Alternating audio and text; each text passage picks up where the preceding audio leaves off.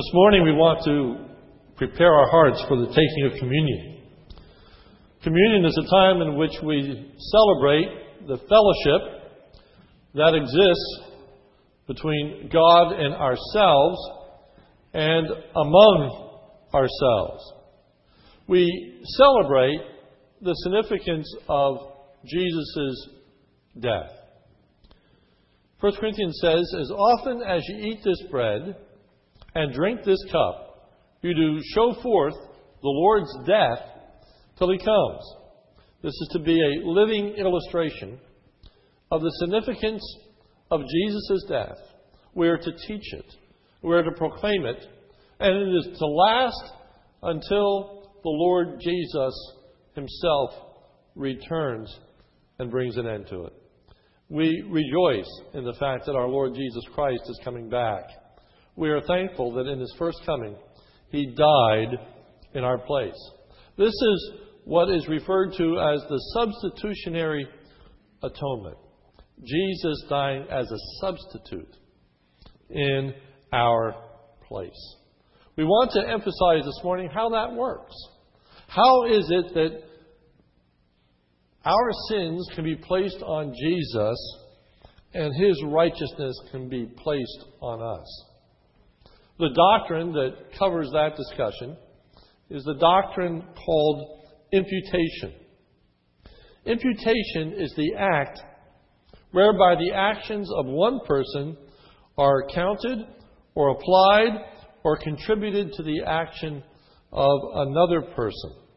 So, our theme this morning is we're going to take a close look at the doctrine of imputation to better understand and reinforce our confidence in the acceptance that we have with God because of the substitutionary death of our Lord Jesus Christ.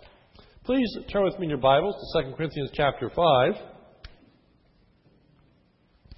2 Corinthians chapter 5, and I'll begin reading at verse 18.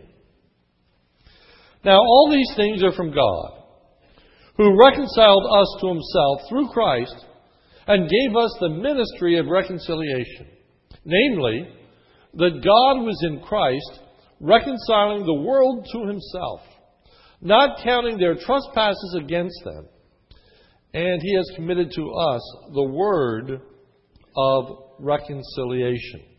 Now in verse 19, that statement, NAS, not counting their trespasses against them. Also, NIV, King James, not imputing their trespasses against them.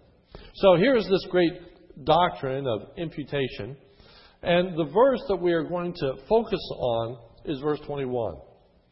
"He made Him," that is, God the Father, made Jesus Christ, who knew no sin, to be sin on our behalf, that we might become the righteousness of God in Him. There is the doctrine of imputation in a nutshell. And we are going to work through this verse, almost word for word, to really unpack the important significance of this transaction that takes place on our behalf. So, we begin by asking the question, what does it mean that our sins are imputed to Christ? What does it mean that our sins are imputed to Christ? Look at verse 21.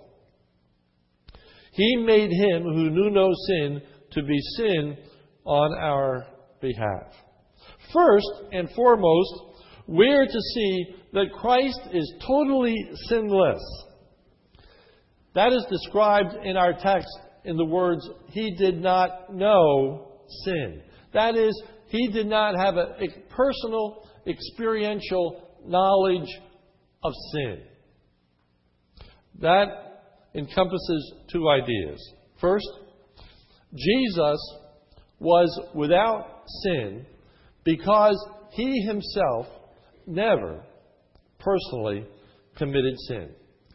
There was no act of sin that Jesus Himself participated in.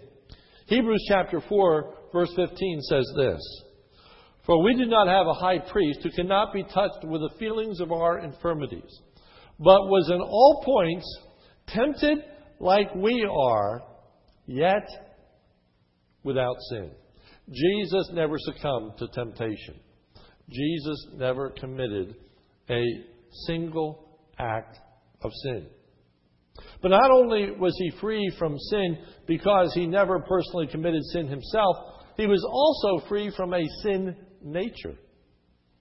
We are born as sinners.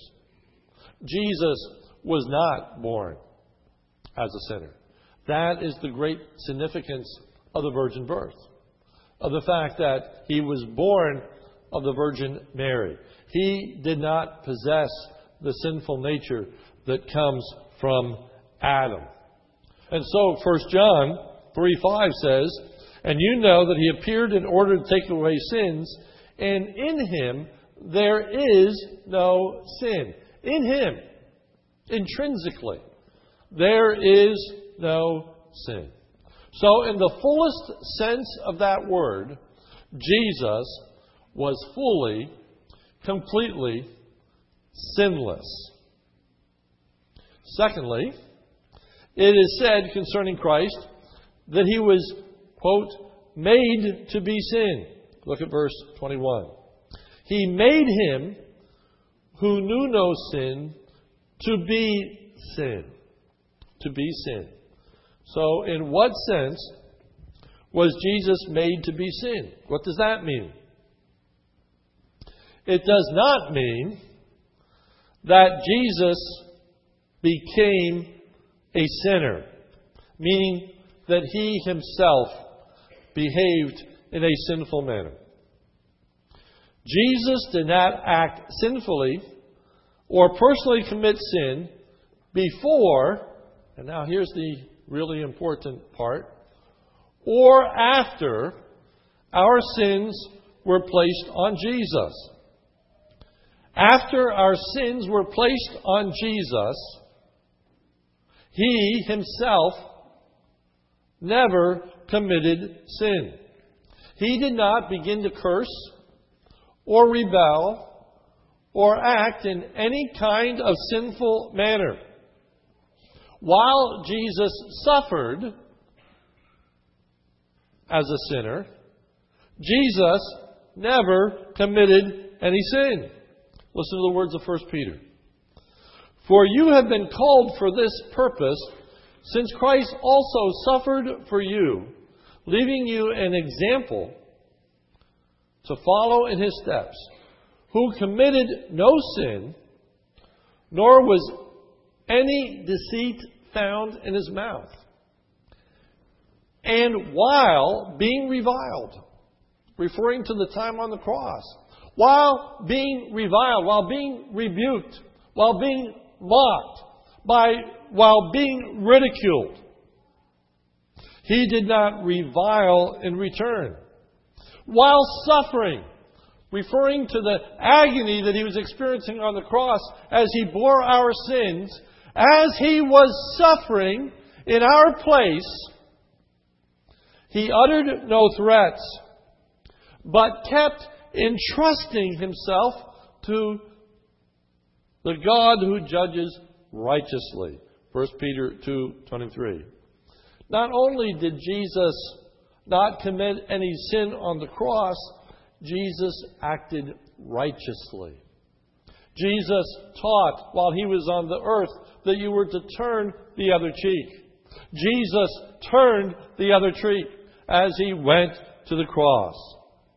As Jesus was suffering on the cross, he prayed and said, "Father, forgive them, for they know not what they do." He spoke words of peace, words of compassion, and words of forgiveness, even as he was suffering in our place. He always acted righteously. Instead of rebelling against God, the final words of Jesus were that he bowed his head in submission to the will of God the Father. And he said, "Into thy hands I commend my spirit." It is finished. It is finished. He was obedient to the will of the Father to his very last breath. So he suffered as a sinner in our place, but he himself never, ever sinned. Thirdly, it says in this verse that he was made to be sin on our behalf, meaning that our sin, with all of its consequences, was placed on Christ. Jesus took our place of condemnation. Look at verse 21. He who made him who knew no sin to be sin on our behalf. King James, NIV, for us. For us. But the NAS translates it well, for when we read the preposition for, it doesn't simply mean with us in view. It's more than just the fact that Jesus died for us, meaning with us in view, or with us in mind. It is, in fact, the right preposition that Jesus Christ died on our behalf, or in our place. Yes, we were in view, but much more than in view, He was our personal substitute. When we should have died, when we should have suffered, when we should have experienced the consequences of our sinfulness, Jesus took upon Himself those consequences. He died in our place. The consequences of sin that He bore were actually our consequences. The punishment that Jesus experienced was our punishment. The condemnation that came upon Jesus was in fact our condemnation. Listen to the words of the Word of God. Isaiah 53:4. He, that is Jesus, bore our griefs and carried our sorrows. He bore our griefs. He carried our sorrows. Isaiah 53:6. But the Lord caused the iniquity of us to fall on Him. God caused our iniquity to fall or be placed on Jesus. 1 Peter 2:4. And He, referring to Jesus, He Himself bore our sins in the body of the cross. That's the first half of the doctrine of imputation. Here we have a sinless Son of God who is treated like a sinner, though He Himself never ever sinned. Is treated like a sinner because of us. He takes on for Himself what sin means for us, the consequences of it. Having understood that much, now let's look at the flip side. That is His righteousness being placed upon us. For there are a number of similarities and one dissimilarity in the doctrine that we've already discussed. There is an analogy and there is a distinction, so that the two halves are not completely symmetrical. I'll explain that in more detail. But first, the first comparison. We were totally devoid of righteousness, just as Jesus Christ was totally devoid of sin. That's important to realize. We were completely devoid of righteousness, just as Jesus was completely devoid of sin. Isaiah 64:6 says, and all our righteousnesses are as filthy rags. If you want to look at our righteousness, if you want to look at our good deeds, and you compare them to a pure, white, holy cloth, well, it's like a grimy, dirty rag. We've committed sins. we're devoid of righteousness. Romans 3:10 says, there is none righteous. No, not one. Not one human being apart from Jesus Christ is righteous. Romans 3:23. For all have sinned and come short of the glory of God. Jesus committed no sin.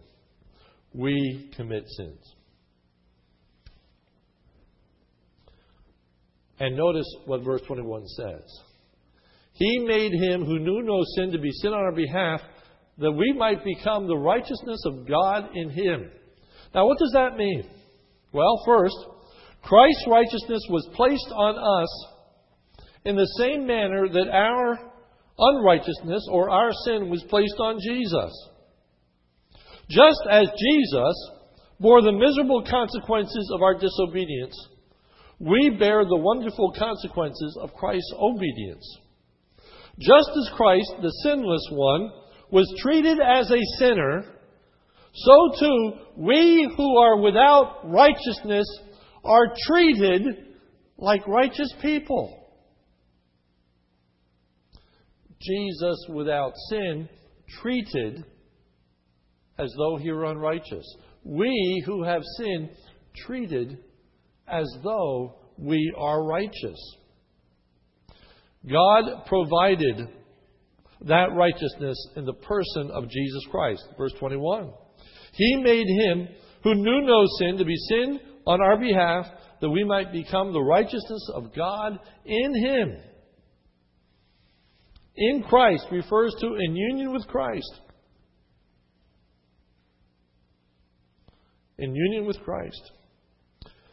Romans 3:22, this righteousness from God comes through faith in Jesus Christ. To all believe there is no difference. The obedience of Christ is attributed to us. Romans 5:19. For just as through the obedience of the one many were made sinners, so through the obedience of one many will be made righteousness.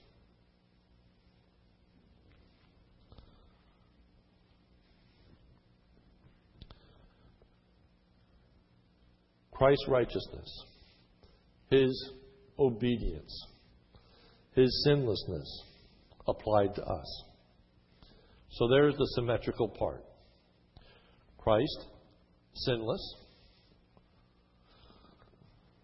Our sins placed on him. And so the sinless one, treated like a sinner in our place. We, who are sinful, have the righteousness of Jesus Christ placed upon us. And we're treated as though we were righteous because of what Jesus has done. But now we get to the not symmetrical part, or the asymmetrical part of this verse. For notice verse 21. He made him who knew no sin to be sin on our behalf, that we might become the righteousness of God in him. That we might become the righteousness of God in him. And I would encourage you to circle, if you make marks in your Bible, the word become. Become. Now, I know if you have a King James, it says made. But it's important for you to know that in verse 21, the first made, he made him to be sin for us, is a different Greek word than the second made that's in the King James, which in the NAS and the NIV is become. Become the righteousness of God. Because here is the asymmetrical part.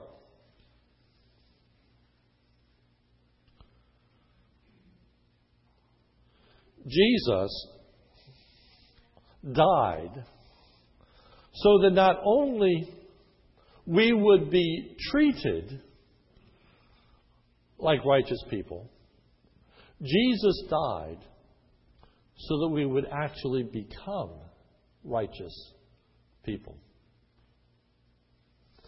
God had something even better in view than simply that our standing would change. That is, we would move from a place of being treated like a sinner to be treated righteously, and that's wonderful. But even more than that, what's in view is that Jesus Christ died so that we who were sinners would actually become righteous people. He actually makes us intrinsically righteous. You see, when our sin was imputed to Christ, it did not result in Christ acting sinfully. When our sins were imputed to Christ, it did not result in His acting sinfully. But when His righteousness is imputed to us, it results in our beginning to act righteously. 2 Corinthians 5:17, if any man be in Christ, he is a new creation. Old things are passed away. And most literally translated, and all things are becoming new. There is a transformation that is taking place in our hearts and lives because God had something better in store. God never intended that Jesus be corrupted. God never intended that Jesus Himself would become sinful in His own actions, in His own attitude. Jesus died simply so that our sins were placed upon Him simply so that He could be our Savior. But it was in the plan and will and purpose of God that when Jesus Christ's righteousness was placed on us, there would be more than just the fact that we would be treated like righteous people. We would actually be righteous people. So that one day, when we are in heaven, we not only are going to experience the joy of being in a place for righteous people. When we're in heaven, we're going to be righteous people. We're not simply going to be sinners that are treated like righteous. We're going to be righteous.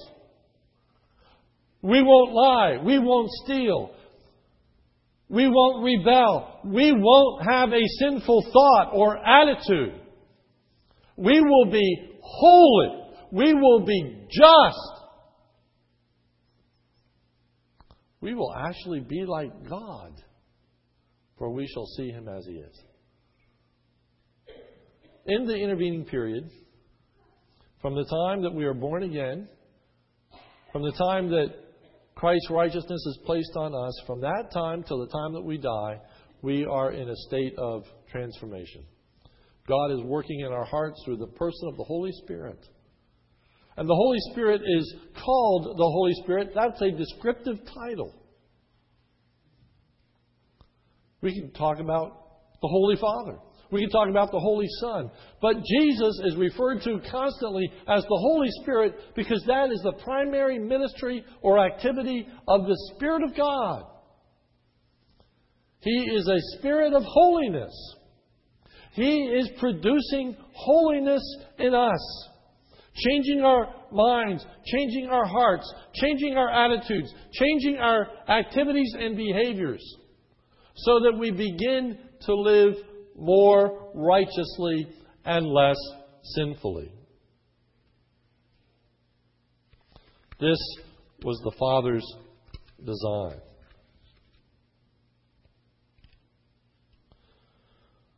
So as we go to the communion table this morning, we want to rejoice in this great doctrine of imputation.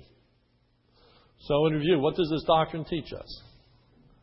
It teaches us that Jesus, who Himself was without sin completely, having never sinned, before our sins were placed upon Him or after our sins were placed upon Him, Jesus, the sinless one, died in our place so that our sins could be placed on Him. He died in our place so that His righteousness could be placed upon us. And just as Jesus was regarded as a sinner, even though he was sinless, so too we are regarded as righteous, even though we were without righteousness. And we are treated as righteous, even though we continue to commit sin. Even as Jesus was treated as a sinner, even though he continued, after our sins were placed upon him, to be treated as a sinner, even though he was sinless. You see the parallel? That even after we are regarded as sinless, even though today you and I cannot personally speak of an intrinsic righteousness. You and I can't say, since we know the Lord Jesus Christ is our Savior, we don't sin. Or we never sin. You're treated as a righteous person today because of what Jesus did. And you will always be treated as a righteous person because of what Jesus did. But, in the grand design of God, in the mercy of God, in the grace of God, in the goodness of God, He doesn't just treat you as righteous. He doesn't just treat me as righteous. He's making us righteous. He's transforming us. He's doing a work in us by the Holy Spirit. And we long for more of that work. We long to be rid of our sin and be engulfed in righteousness. And that will happen when we stand in the very presence of God, totally without sin, personally, perfectly, truly righteous, not just in our standing, but in our person. That is the message of the communion table. That is the death of the Lord Jesus Christ that we want to show forth this morning. That through His shed blood, through the offering of His body, we can, or who are sinful, can be treated as righteous. And more, that death and that power of His blood and body actually work in us to make us holy people. We talk about eating of the communion table to our nourishment, our spiritual nourishment. Part of that spiritual nourishment is that we rededicate ourselves today new and afresh to God, longing to be free from sin, longing to be a more holy people. And by the grace of God, that's going to be accomplished, because that's the grand design. And Jesus Christ shedding His blood for us. So, as we go to the communion table, the first application would be, do you know the Lord Jesus Christ as your Savior? Are you in union with Christ? Romans says we become in union with Christ through faith. Have you placed your faith and trust in Jesus Christ? Now, what does that mean? Simply this. Simply this. You acknowledge this morning that you're a sinner. The Scripture says we've all sinned and come short of the glory of God. Do you fess up to that personally? Have you come to grips with the idea that you're not perfect? There are things that you have done wrong in your life that you need forgiveness for? Do you realize that there is no other way to be treated as righteous than through Jesus Christ? If there was some other way, Jesus Christ died in vain. He didn't die in vain. There's no other way to be right with God. It's through Jesus Christ, or you're not right with God. The only way to be treated as a righteous person is not by turning over a new leaf. It's by trusting in Jesus Christ and what He did when He died on that cross and rose again. It's trusting in His righteousness. It's saying, I don't have mine, I need His. So, have you confessed your sin? Have you expressed your personal faith in Jesus Christ? If you have, then you are saved. And what that means is two things. First, now and forevermore, you will be treated by God as righteous. And now, by the grace of God, God is at work within you to make you more righteous and less sinful. He is at work in you to conform you to the image of the Lord Jesus Christ. So, have you placed your faith and trust in Jesus Christ as the only way to have a right relationship with God? If you never have, I implore you. Our text goes on to say, we beseech you in Christ's stead. We beg you, be reconciled to God. Come into a right relationship with God. We beg you in behalf of Jesus Christ. It's an incredible image. It's the image of Jesus who hung on the cross and said, Father, forgive them, for they know not what they do. It's as though Jesus were here today, down on His knees, pleading with you to accept what He's done on your behalf. Won't you receive my righteousness? I will take your sin. Will you receive His righteousness today? And if you know His righteousness, you rejoice in Jesus who died in your place. May you have confidence to know that I have a right standing with God for all eternity, no matter what. And may we know that Jesus, through the work of the Holy Spirit, is at work in us, moving us, striving with us, helping us day by day to become more righteous and less sinful. Let's pray. Our Father, we commit ourselves anew and afresh to you, and as we go to the communion table, we pray for any that is here this morning that have never personally received the righteousness of Jesus Christ. Lord, I pray if there's a single soul here today that has never gotten to the place where they've recognized their sinfulness, recognized their need, recognized that they'll never be treated as righteous before God without having the righteousness of Jesus Christ. And today would be the day that light goes on. Today would be that day that the Spirit of God works, regenerates, moves, and grants faith.